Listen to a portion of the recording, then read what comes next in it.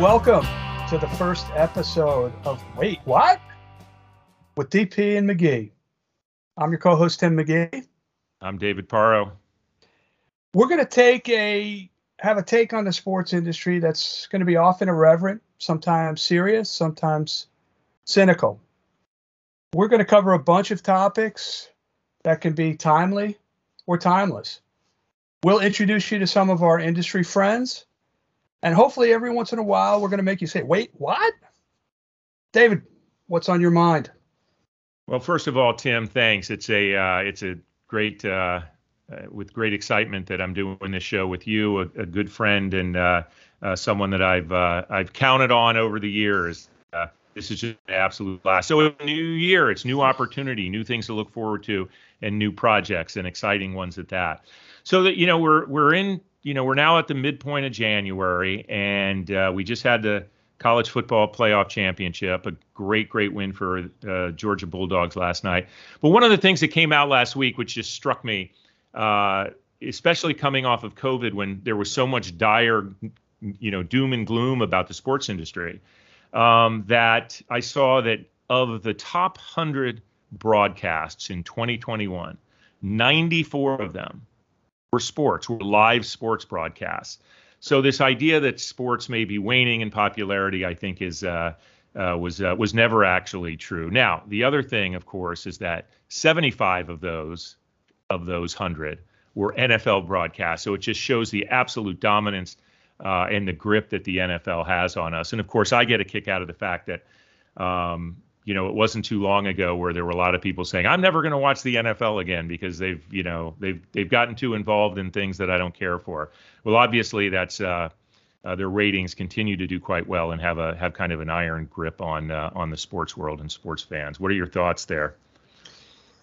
It's not surprising, but it does, as you say, speaks to the dominance of the NFL. And, not to become a social justice warrior, their first podcast out, but I'd be curious to see how many of the people who are standing up for Aaron Rodgers taking a personal stand, which is somewhat controversial given that he's a leader of a team sport, or a team in a team sport.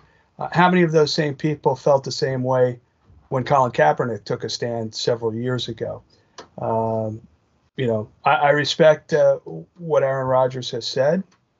Whether or not I agree with him is sort of irrelevant to this conversation. But I think, every drama needs a hero and a villain. And the nice thing about somebody like Aaron Rodgers is he gets to play both, depending on what your views are on how he's approached COVID and the pandemic. Yeah, so, it really is.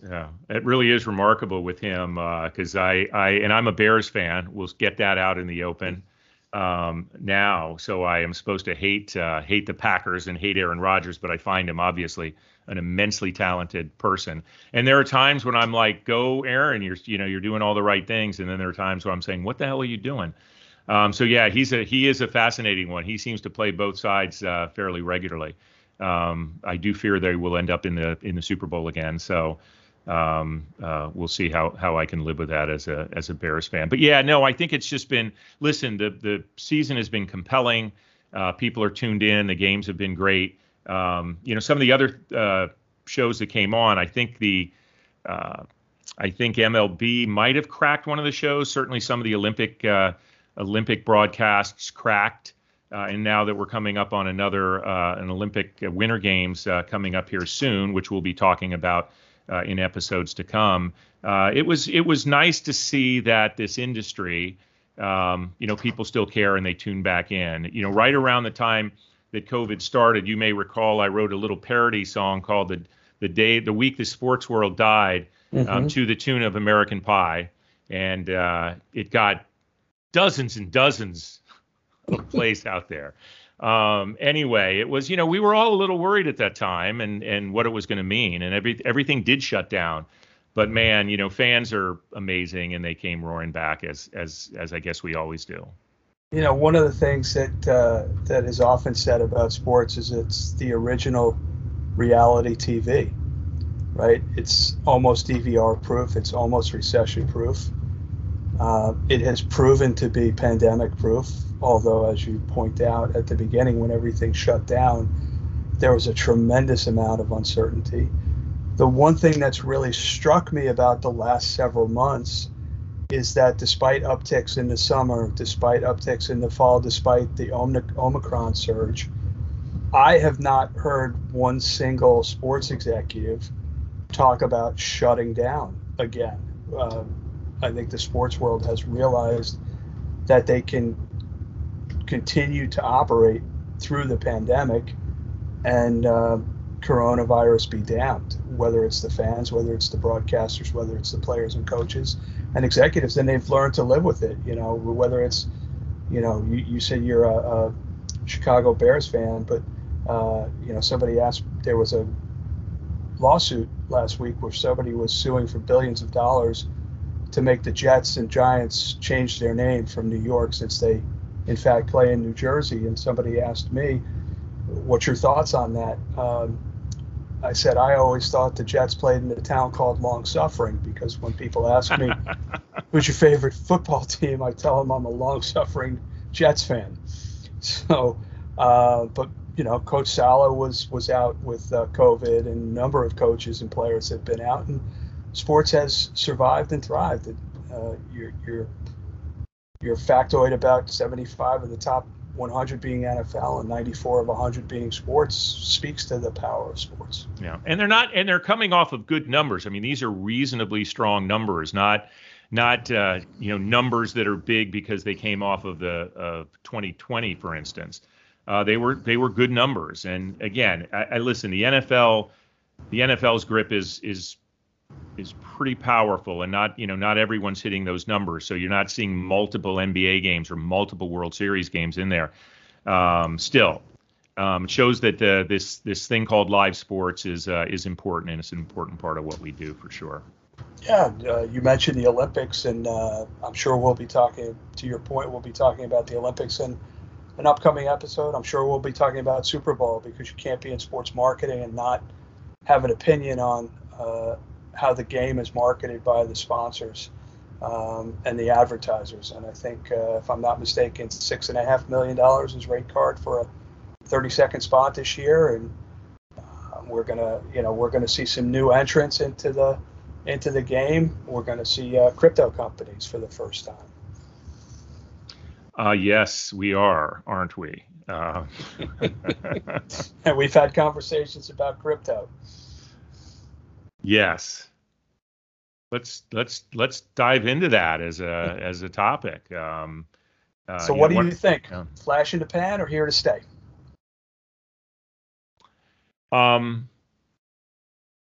It would be completely lame if I said both, right? I think it's here to stay.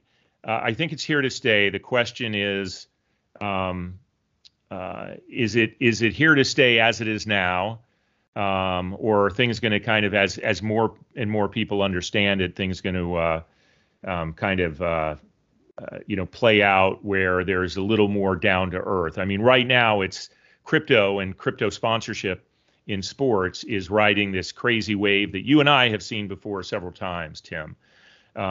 Be it the early days of tech, be it the crazy days of energy companies starting to spend when utility laws were kind of loosened up and they could be a little more aggressive in their market spend. So I think we're seeing that. The numbers are crazy. I mean, the numbers right now are crazy. But you and I talk to people in this business, and it's not like money that they can turn down. It's everyone's doing it, and therefore, if one property has a crypto deal is going to be done somewhere else. And then I think one of the other questions that'll be interesting is to see if they start taking deals with multiple players in a category, similar to what's happening in the sports betting in space, just because people are willing to do these deals without exclusivity. So very, very fascinating time. I do have to tell you, so one of the big deals was the crypto deal that got done with Staples Center, and it's now the Crypto.com Center. Mm-hmm.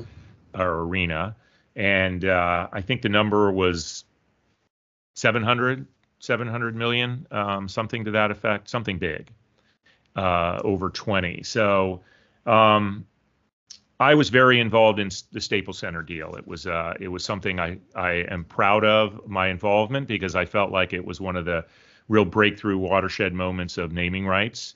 The deal at the time when it was first done back in right around 2000, 1999, 2000, was about $5 million a year. And this deal's in for about 35 a year. So big leap in that time, as you can see. And we thought that was going to go on forever, the Staples deal. So there's a group of us that have worked on that have formed a support group that we meet regularly on, just to get us through these changing times. Yeah, you mentioned Staples Center, and obviously that's an example of times changing. I remember very early in my career getting a call from my boss asking to come into his office, and we had been asked by an energy company out of Houston to evaluate a naming rights deal for the baseball stadium in that city, and that company turned out to be Enron. So, we've both been doing this long enough where we've seen the Enrons of the world, the PSI Nets of the world, the AmeriQuest field deals of the world, which seemed like great opportunities for the teams. And as you said, it's not something where the sponsorship sales guys are going to turn down that revenue coming in. But by the same token, as my mom always used to say, if things are too good to be, if things appear too good to be true, they oftentimes are. And so, you look at a couple of the European football clubs that have already stopped their deals with crypto companies because there was some question about the viability of those companies to be able to meet their obligations going forward. So it'll be interesting to see. Yeah. I'm not nearly as have nearly as much integrity as you do, so I will say it's both. It is a fad, but it could quite possibly continue depending on where crypto goes as an industry. But there'll be a couple of ads in the Super Bowl game.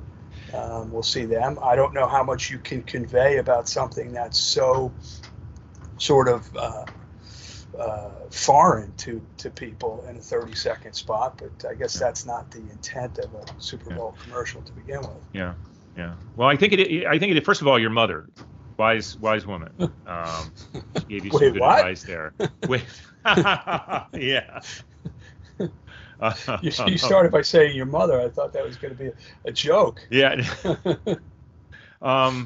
You raised a great point. One of the things you just said there was this idea of what's the understanding? Like what's the penetration of understanding? And then you think about the properties that are selling these deals or taking these deals. And is there an understanding of what this is? I mean, there are platforms, there are exchanges like Coinbase, and there's actually, crypto coins such as Bitcoin and Ethereum, I suppose. And I'm clearly not an expert, and I'm sure I'm about to say something ridiculously stupid here. Well, Ethereum is a blockchain, just so you know. Right. Well, it's okay. It's all blockchain, though. I mean, that's it's all blockchain based, and so let's get our act together. Let's get our definition straight here. Yeah, let's demonstrate our ignorance right out of the box in the first episode. Right. Well, that's what I was. But I was doing that, Tim, to raise a point here. Well, I'm not going to let you do it alone. is what is the true understanding? Because there's a lot of obviously overlap, and I think that I was listening to an interview with the CEO of FTX, which I thought the guy did a great job of explaining why they're doing it. And it is going to drive investment in their where they have where they're trading their their currency, if you will, as part of another platform or on another exchange. So it really is just to kind of drive the value, and that's what gets a little crazy. Now, I know, are a trading card expert. I was a trading card expert until some fast-talking 10-year-old bought my entire collection for $10 back sometime in the too long ago, and I thought you were going to say it was about 2 years ago. No, it could have been based on my investment results, but it seems to me that if one of the things that the tech explosion in things like naming rights and big sponsorships was to raise the value, right? Get people interested in investing in the platform versus creating a usable platform that people are understanding. And I think that's what will end up leveling this out. Like, does crypto become a true global currency where we're all able to trade goods and so forth? And I do think that the sponsorship presence will help guide people toward that. I imagine some of these deals are partially done in crypto. We know that some athletes are now wanting to get paid in crypto, and that, more and more of that obviously will drive. Obviously, I worry about things like the unsteadiness of markets, and I think you'll see big lifts and big falls, which is always a little scary when it comes to stuff like that, and that's what obviously hurt the energy companies and the early tech companies. Yeah, any asset that's not tied to something that maintains the value underlying it is risky, right? So it would not be unlike a player taking part of their salary in stock, right? Now, there's a risk that the stock will decrease in value and your salary will be less, but there's also possibility that that payment that you receive in stock will appreciate in value and it will be worth more than when you received it as salary. And it's the same thing with crypto. And I guess that everybody has a different risk tolerance, including professional athletes. But there's an old saying that college athletics are the front porch to the university, right? If you have a successful college program, you're going to attract more applications, more interested students, more and better faculty, and so on and so forth. Well, that sponsorships almost becomes the front porch to the crypto company, right? It allows people to ask the question, well, what is crypto.com? What is a crypto exchange? What is an NFT? And all these questions. And maybe it then pushes them to try to learn more about crypto and how they might work it into their asset mix. So I think one of the things that we have to do as sports marketers is realize that the reason crypto companies are doing it might be slightly different than the reason an established company like my old employer, AT&T, put their name on the football stadium in Dallas, right? It's got, 98% brand recognition. So it certainly wasn't done for branding purposes. So I think we have to look at it through the lens of what are they trying to accomplish?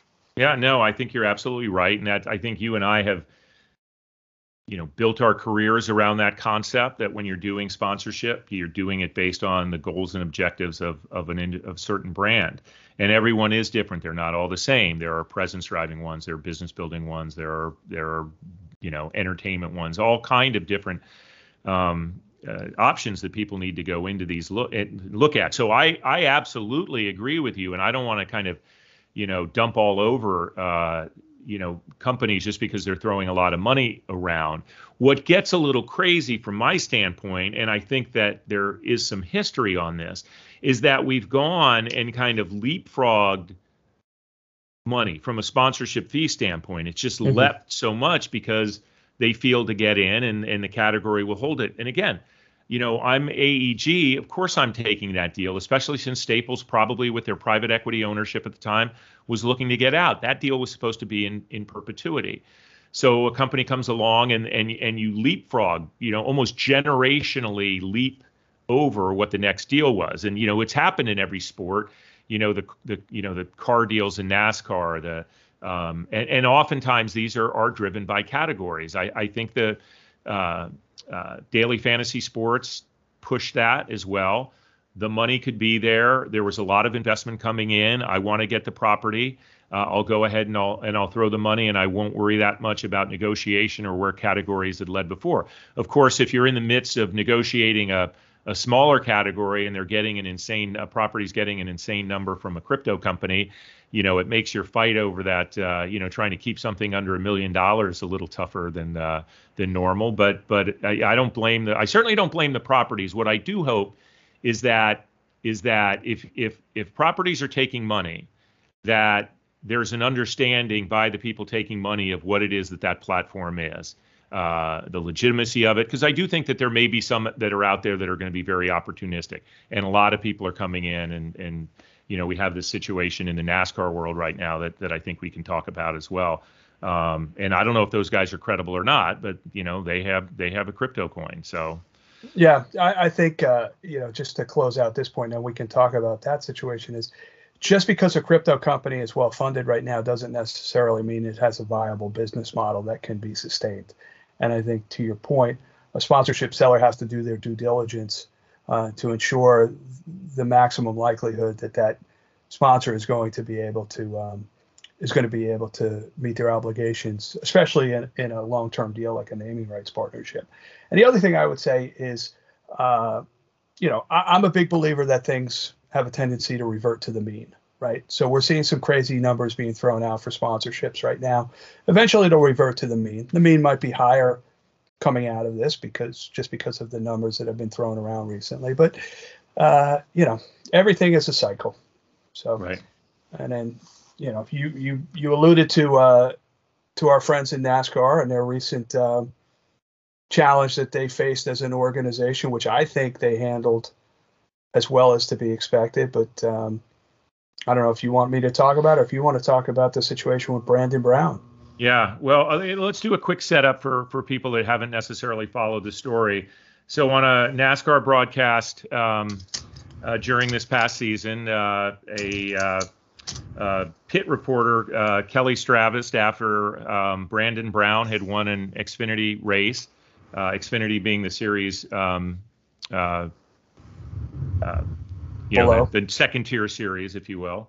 And as Brandon was being interviewed by Kelly, a chant erupted in the stands that was F. Joe Biden. And Kelly, either thinking quickly on her feet or just completely mishearing, said, listen, they're saying, let's go Brandon. Well, now most of you that are listening to this have definitely seen this or heard about it because it's been in the news a lot, where let's go Brandon has become somewhat of a minced oath, if you will, for F. Joe Biden. Wait, what? A minced yeah, oath? I knew it. Yes, a minced oath. My biggest lesson heading into this concept was what a minced oath is. Please educate a minced our oath. listeners. A minced oath is a stand-in or a proxy for a profanity. So it could be like saying gosh or darn instead of damn, or gosh instead of God, for those that feel that's profane. And so it's a stand-in for something of profanity. So it's quite an elaborate minced oath, by the way. But I do love that term, and I will be using it quite a bit. But yes, okay. Well caught. So let's go Brandon. Yeah. Let's go Brandon is a minced oath. I had never heard that term before, yes, so I have learned something. Yeah. And so now, a company that basically started a crypto around Let's Go Brandon, and the company's actually called LGB Coin, booked a sponsorship with Brandon Brown and his company and his motorsports company. And it was seemingly okay, but then when it was known that the tie to it, and I think they were going to put Let's Go Brandon on the car, and it got shot down by NASCAR, because NASCAR has gone through a lot over the last couple of years, and I think through leadership of President Steve Phelps has made a lot of really good moves. They don't want to touch these things like this at all politically. But I think the deal itself is still in place, but they just can't put Let's Go Brandon on the car. I think it'll be an LGBI coin car. And Brandon now has embraced this. Brandon Brown, that is, not Let's Go Brandon. To say, listen, because the world is political, right or wrong, it seems, and there is a fan base that I think he is now playing to. But he seems to be embracing this concept of why people say Let's Go Brandon at NASCAR events and otherwise. So that's the latest that I know on this Brandon Brown and Let's Go Brandon. Yeah, a couple things I would say. Number one, I agree with you. I think NASCAR has done a tremendous job of becoming more inclusive over the last couple of years, whether it's through their diversity and inclusion program, whether it's banning Confederate flags at racetracks, embracing social justice issues a little bit more openly than they may have in the past. So I commend them for that. I find it a little disingenuous on Brandon Brown's part that he said he was not political, and then got on one of the most political outlets available to discuss the partnership and to discuss, and I believe he was wearing a red hat that said "Make America Great" when he was on that show. So it's a little bit disingenuous on his part. Yeah. But I think, last year, if you'll recall, NASCAR allowed a Donald Trump 2020 paint scheme to be on a driver's car. And I think that was what Brandon Brown's folks and the folks at LGB Crypto thought was going to be the precedent to allow them to be on the car. The difference is one was not a minced oath. It was simply advocacy for a presidential candidate, not unlike a candidate being on Saturday Night Live or a late night talk show or something like that. But I think NASCAR is probably going to now go no more political. I think just across the board. Right. I think he's kind of put the foot down, and it makes sense. And I think, listen, if LGB Coin tries to say that their product isn't being political, then they're being even more disingenuous than Brandon Brown is. So, I mean, they created a company around the saying, which is the minced oath for the message to President Biden. So, that's just, in a way, that cracks me up. I mean, there's a certain ingenuity to that I think is amazing, that people will seize upon these opportunities. It's a very, business can be very opportunistic. I have no idea, if they're going to be able to, make that work with the audience. We'll see what the sales are. But here's an interesting point about this, and it shows how in sports like NASCAR and others, and personal endorsements, where the sponsorship becomes a part of people's lives, whether as a fan or, as in this case, a race car driver. You and I have both done enough motorsport stuff to know how much those drivers that we sponsor or get involved with, how much that sponsorship is part of what they do, part of how they carry themselves, part of what they're able to do, part of obviously what they wear. And here's a guy who's an Xfinity racer that obviously wants to race in NASCAR Cup. He wants to move up. He wants to be a star. They all want it. He may feel he has the talent, and he just needs the money to do it. And he has an opportunity at a pretty hefty sponsorship. And the number I saw, by the way, and I don't have the exact figure, but the number I saw was well beyond what a typical Xfinity deal would go for. Mm-hmm. So I don't know if they're just, raking in some money from people that want to buy into both crypto and Let's Go Brandon concept. But he has a chance to get that funding. So I was a little surprised and agree with you that he came out so quickly and said, I don't want to get political and this is hurting me. Well, now he has something where the Let's Go Brandon actually potentially helped him. And because of the Let's Go Brandon platform and how they're trying to market themselves, he obviously is kind of taking that on, and maybe that's what he truly believes. But I will say this, and I've done enough endorsement deals in my time that I've advised both brands and I've advised athletes that I was talking to about those deals. Don't do this deal if you only want to do it because you think we're a check. You gotta feel something about the category and the product, or it's all going to come across as not genuine at all. So if this is where Brandon Brown is, it's a free country. Obviously, he can have whatever political views he wants. But I do hope that he's keeping that straight in his head. Yeah, I'll tell you a quick funny story. Back when I was involved with Richard Childress Racing, I was running sponsorships for Singular at the time, and we had Jeff Burton, who was a tremendous spokesman for the brand and a damn good NASCAR driver as well in his day. And we were at an event before the Atlanta race. The Atlanta Sports Council would host every year. Somebody in the audience asked Jeff, well, what do you do when you're Singular? What do you do about the Singular phone that breaks? And without missing a beat, Jeff said, Singular phones don't break down. unprompted, unscripted, and to me, he was always the epitome of a spokesperson for a brand. He just he embodied our brand attributes. Um, Great guy, very well spoken, very well read on a variety of topics, and to me, that was always sort of the epitome of an endorsement deal. Yeah. But you're absolutely right. It's if they view it as a check, then that transaction has a lot more chance to go south than if it's a true partnership. Yeah. Yeah, and the other thing is just buying into the concept of what the brand is trying to do, because they're just not going to be a good spokesperson for the brand. Yep. And not that the money's not important. We all know it is, and they are selling their fan base in essence. I mean, it's really no different than what's happening in the influencer market now. Mm-hmm. I mean, there's a fan base there, and some brands are going to feel it's worth it to spend a lot for someone to give that brand that level of exposure. But I think one of the things about kind of these traditional NASCAR type of deals that we're talking about, where they're really, the human relationship is much more personal. Listen, we live in a time where everything is happening in social media right now, so that kind of is now become the bigger platform for these type of endorsements. But it's fascinating, kind of this convergence of the crypto aspect and various other things going on with the sport.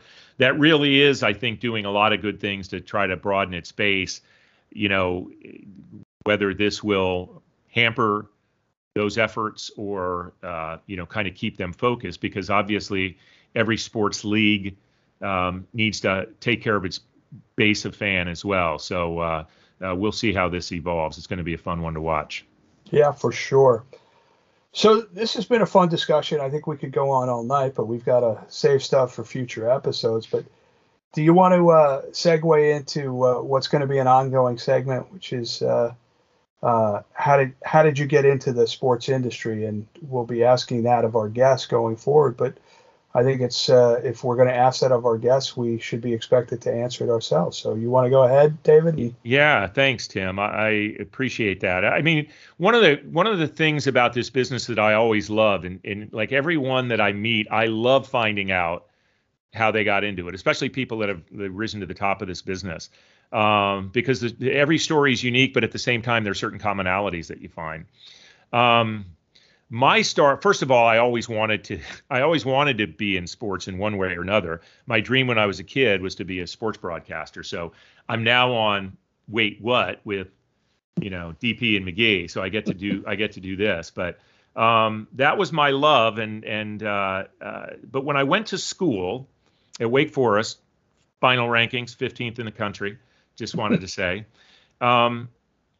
I got approached by somebody that was a senior at Wake that went to my high school, and he said, "I know you love sports, and I think you want to go into some sort of communication field. We need some help in the SID office, Sports Information Director's Office. That's the acronym there." And I said, "Sounds good." And, I think they were paying $2.25 an hour or something for the work. So I'm like, "Great, I get paid and I get to go to these events." And that became my job throughout 4 years of college. And it became my career path, absolutely became my career path. My initial path was on the public relations side. I got to see some amazing college basketball, as you might imagine, in the ACC way back when I was there. Jordan and Sam Perkins and Len Bias and Ralph Sampson, and just amazing college basketball up close, but also covered the Olympic sports and got to know some amazing characters, tennis coaches and golf coaches and so forth. But my first stop was to become an assistant sports information director at DePaul University, which is what brought me to Chicago. And then from there, I started into agency work, first in PR, but doing sports and events. So Anheuser-Busch was my first big client. Oh my gosh, early 20s, Anheuser-Busch, your first big client. I honestly don't know how those people survived. I was in my young 20s. I'm supposed to be going out every night and partying. I couldn't keep up with these people, but it was incredible training. And then I just started learning more and more about different kinds of marketing and kind of evolved into a sponsorship person. Became the head of sports marketing at Frankel, which is now a company called Arc Worldwide, part of Publicis. and the Burnett specific network. And then did client side at McDonald's for a while as the head of U.S. Sports Alliances, and then went back agency side and ultimately started my own company, Deep Alliance, which I have done for the most of the years of the last 20, I guess. So, wow. Yeah, maybe not that long. I don't know, man. All those stops, and I still did my own company for that long. There was a stop in between, but anyway, that's kind of how it evolved. And I think where my passions really converged were on what made the sponsorship piece and the sports marketing, if you will, really stand out was kind of my natural inherent love of branding, along with the, kind of the strategy behind sponsorship. So listen, I've been fortunate to come across people like you and so many other people in my career that I'm still close with.